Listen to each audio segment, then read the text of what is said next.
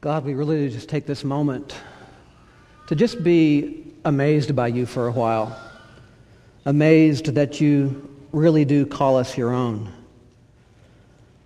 Amazed that you really do call us friend.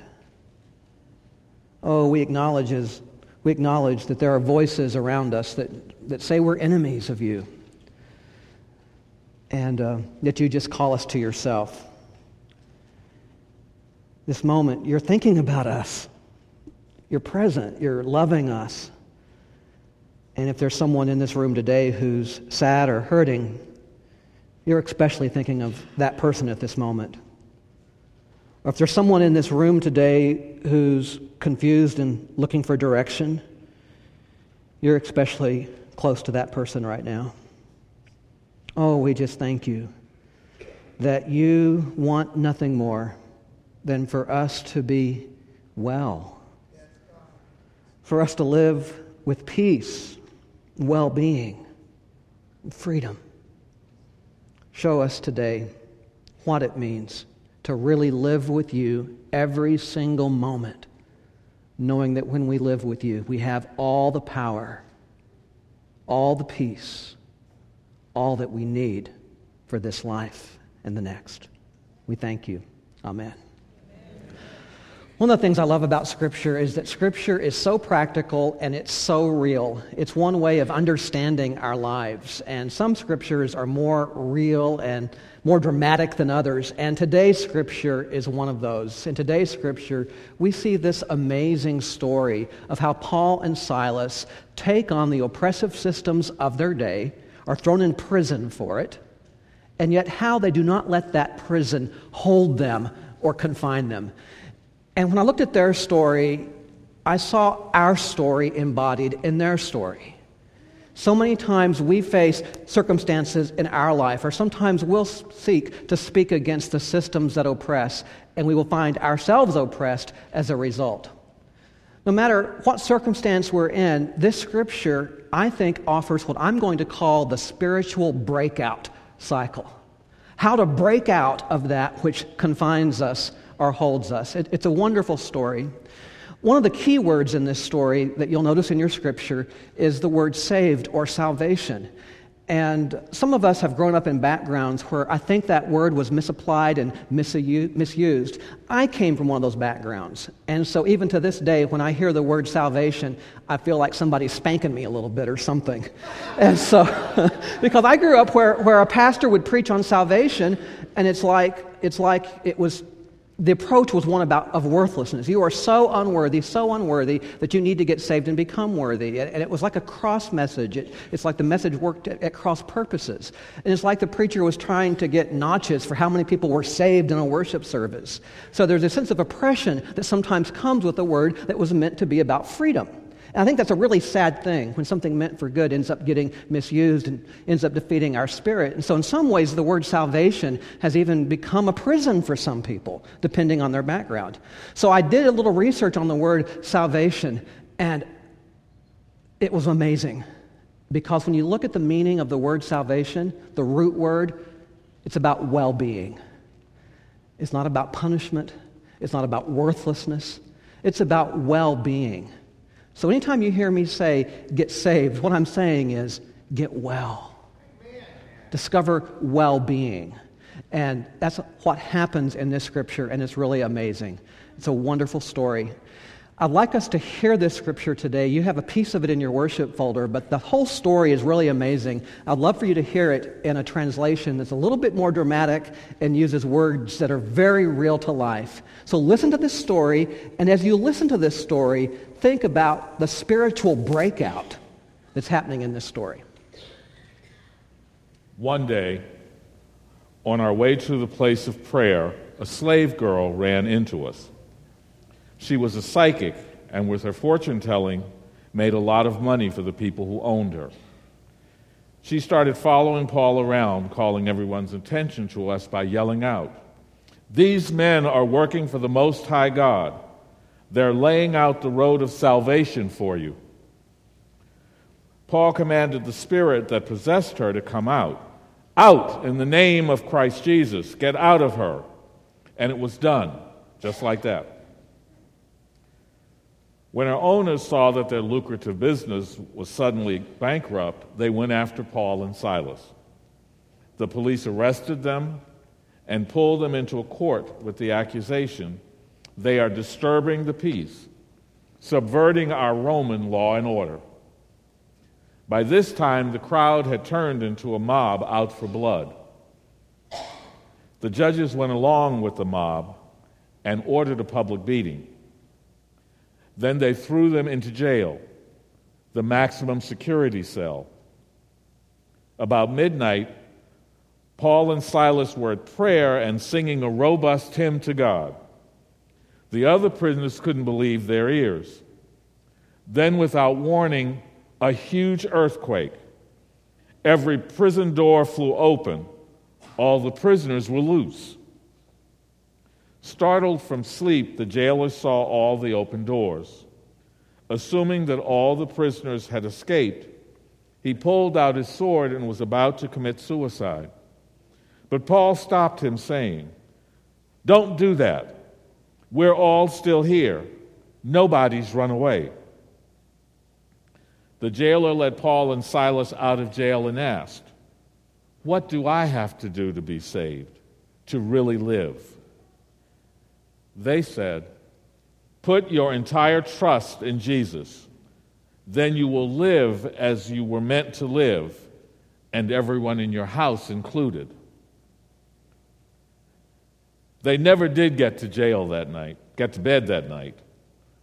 The jailer made them feel at home, dressed their wounds, and then was baptized, he and everyone in his family. He had food set out for a festive meal. It was a night to remember. He and his entire family had put their trust in God.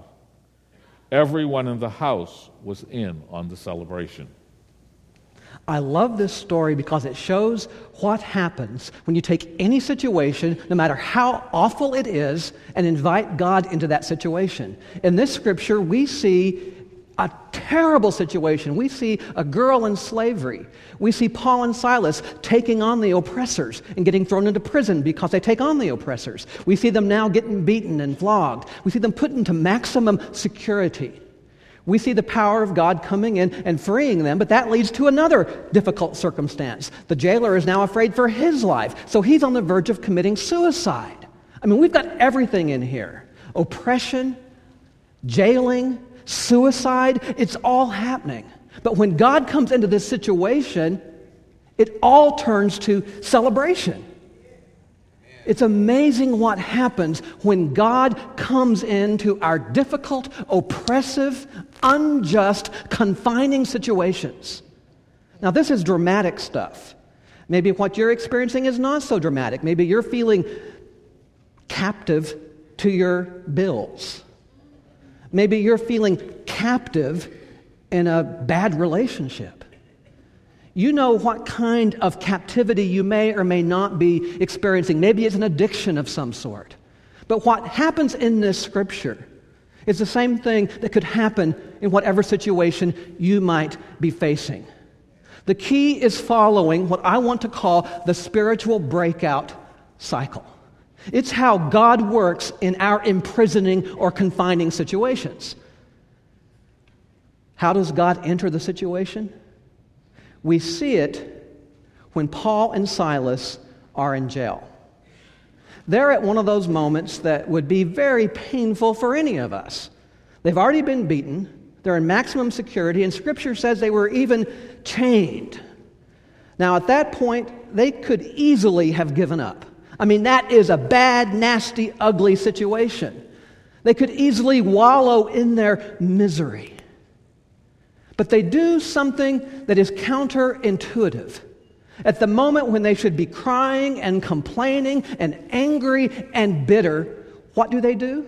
Look at the scripture in your worship folder today. They praise God and they sing hymns. That's the first step in the cycle, the breakout cycle. When it seems like the time has arrived to moan and complain and wallow in grief and misery, they turn to praise. And that's the first step in the breakout that they're going to experience. Now, why is that?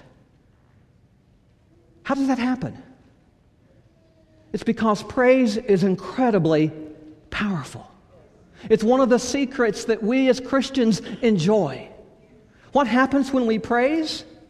God becomes present.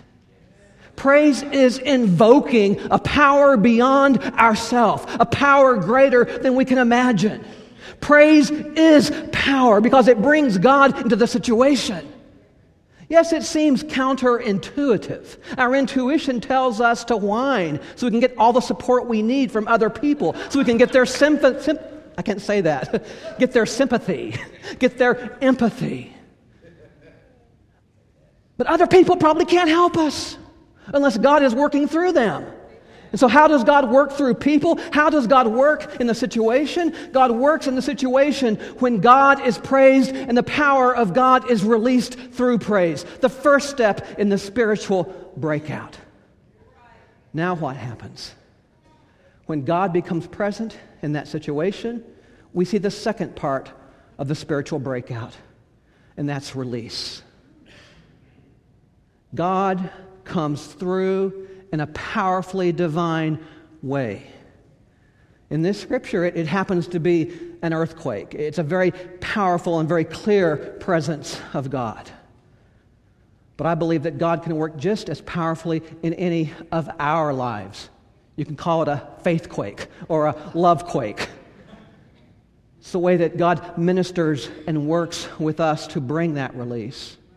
So it's praise and then it's release. It's God's power then becoming active to bring about change. Now, once again, what's amazing here is that Paul and Silas go counterintuitive. Just as it was counterintuitive for them to praise, the minute they're released, the minute God becomes present in that situation, you would expect them to just run out of there, to get out of that situation for all their life. But they see that God has a greater purpose in their release. When we praise God and God works in our situation, God immediately calls us to begin to minister to other people, to take the compassion that we've received and share it with others. And that's what they do. They bear witness to God in that moment when they are released. Because of that, their release becomes true freedom. They're able to bear witness to that jailer. How could they do that? Because they shocked him by their response. He was ready to commit suicide because he hadn't done his job.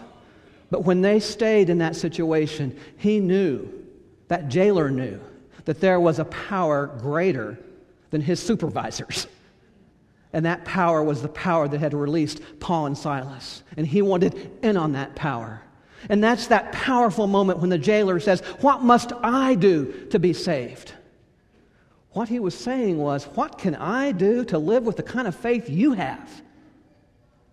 That jailer looked at Paul and Silas and he saw two faithful, fearless people. And he wanted in on that. That jailer was ready to commit suicide. That jailer was on the verge of death. But when he saw Paul and Silas, he saw life.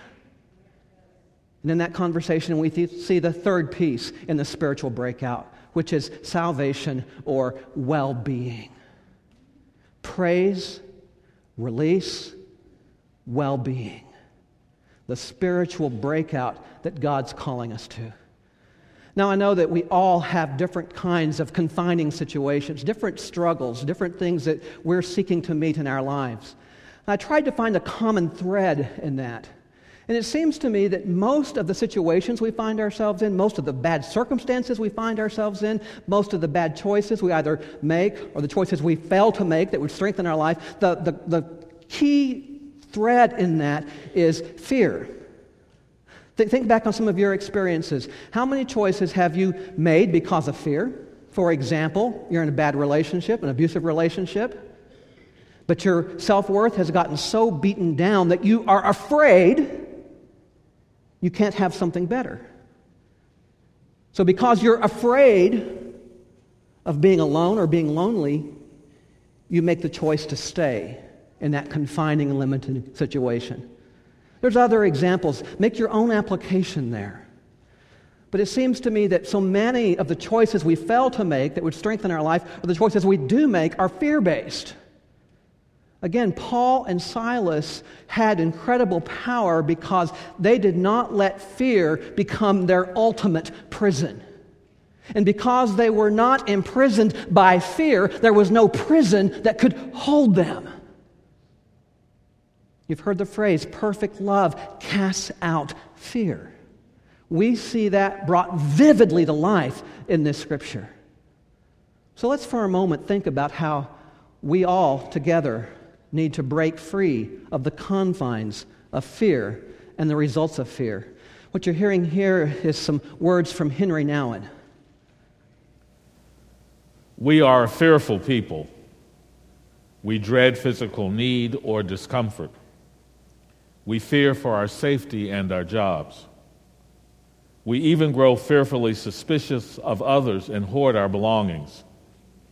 We build walls around our wealth so that no stranger can take it away from us.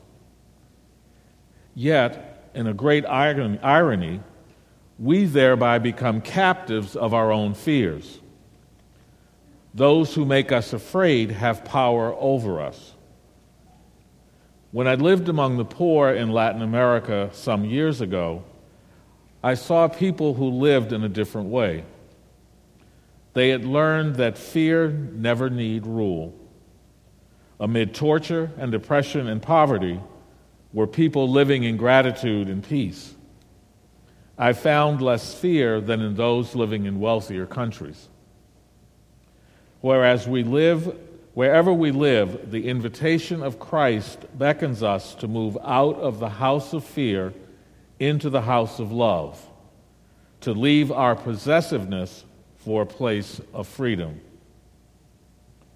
Jesus speaks to us in the gospel with strong words. Do not be afraid. It is a word resounding through the entire gospel story. The angel Gabriel said to Mary before the birth of Jesus. The angel declared it to the women at the tomb. And Jesus said it when he appeared to his disciples. Do not be afraid. As we keep our eyes directed at the one who says, do not be afraid, we may slowly let go of our fear.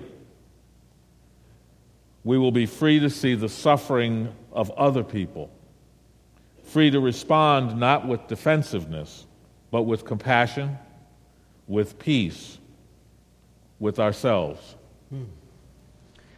Fear really is the greatest prison. It's fear that stands as an obstacle to this well-being, this salvation that's offered in this scripture. And it's so insidious. To give you an example, when someone does something nice for you, do you find that on a subtle level, fear kicks in? And it works like this. Why is that person being nice to me? Really? What do they want? What are they going to expect from me? Fear is so insidious that it keeps us from even receiving the gifts, the loving gifts that are offered to us. That's why this spiritual breakout cycle is so important. Because the moment we are confronted with fear, we are called to, even in that moment, praise God and invoke the power of God. And then to experience that release. And then to live with that sense of well-being. Praise, release, well-being. It's a powerful spiritual breakout for each of us. I had a chance to actually apply this in a given moment this Friday during the taping of The Connection. Every time I made a positive comment about who we are as God's people, one of the persons on that panelist took everything I said as an opportunity to attack. He was twisting my words, and I knew that what he was saying was going to be broadcast throughout the entire Houston area. He went so far as to even imply that I couldn't possibly believe what I believe and still believe in God. It was a vicious attack on many levels.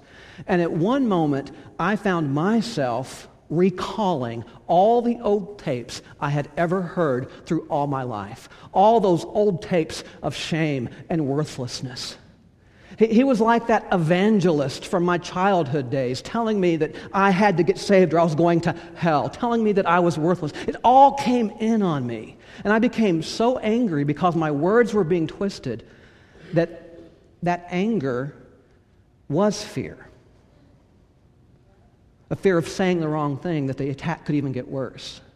And I knew that at that moment, unless I found a way to overcome that anger and fear, I would not represent Christ in the way I am called to represent Christ on behalf of all of us.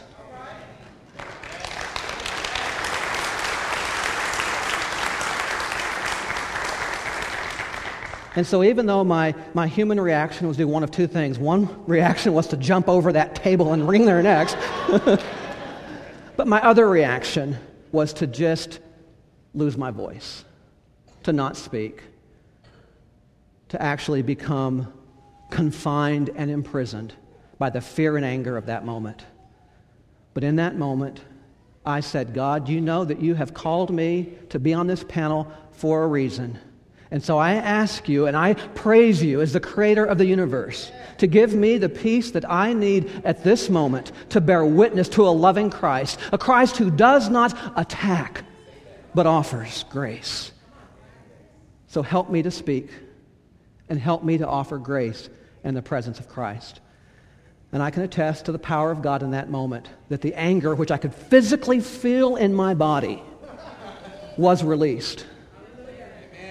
And I was able to offer a sense of well-being in a difficult situation.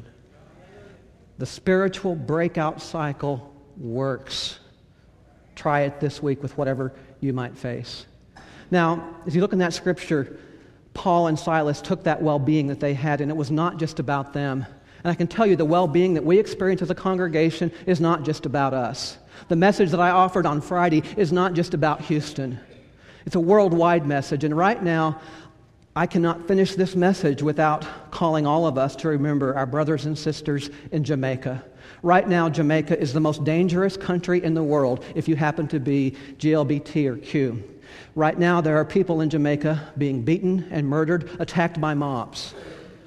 MCC is one church that has decided to enter into that situation, just like Paul and Silas entered into their situation, to offer freedom and peace.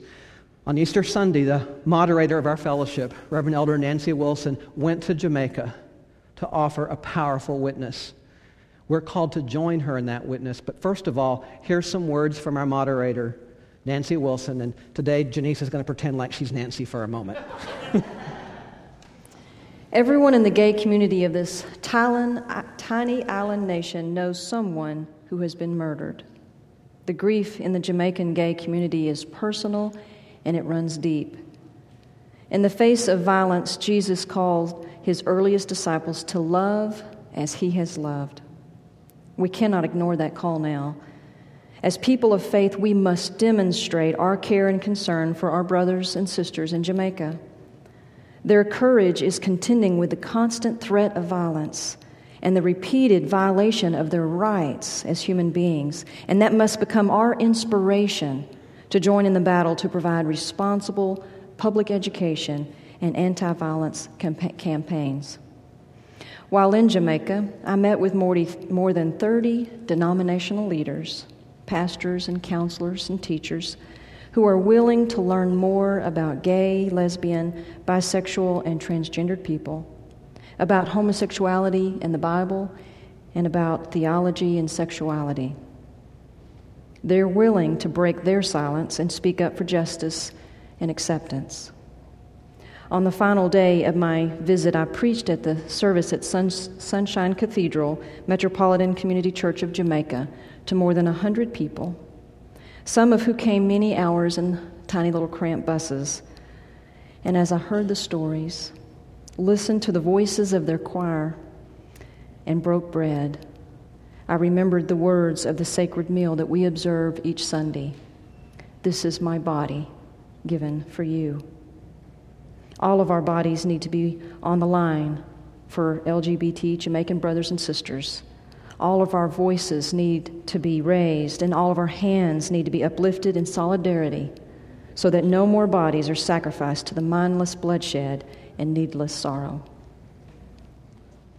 The spiritual breakout cycle. Apply it personally. Apply it to your own life, your own situations. The minute you become fearful or angry, praise, then release, then receive the well-being. But remember, it's not just about us as individuals. It's a cycle that can be applied to any situation, including Jamaica. Pray for our brothers and sisters in Jamaica who, even on this day, are under threat of death. Tomorrow night, your board of directors is going to be meeting, and we'll be looking at what our response to Jamaica might be, how we are called as a congregation to help offer the spiritual breakout cycle where it's most needed.